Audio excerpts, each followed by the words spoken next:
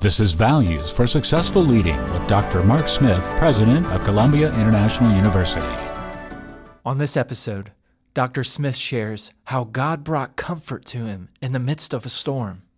One thing you need to understand about going through the storm, if you have Jesus by your side, it makes all the difference. And so I don't know who's here this morning, and I don't know your relationship with Jesus Christ. But I want to say to you, I almost died. In fact, I said out loud, "Oh God, I'm dying," the name of the book.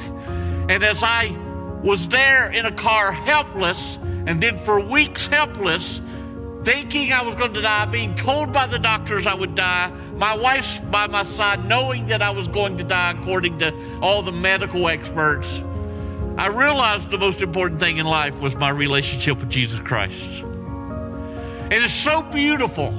In that car, when no one was around, the first thing that I sensed in my dazed, confused state was like the Holy Spirit just sitting down beside me and saying, "You're okay. I'm with you. If you die, we're together. If you live, I won't leave you." Those were the comforts I had.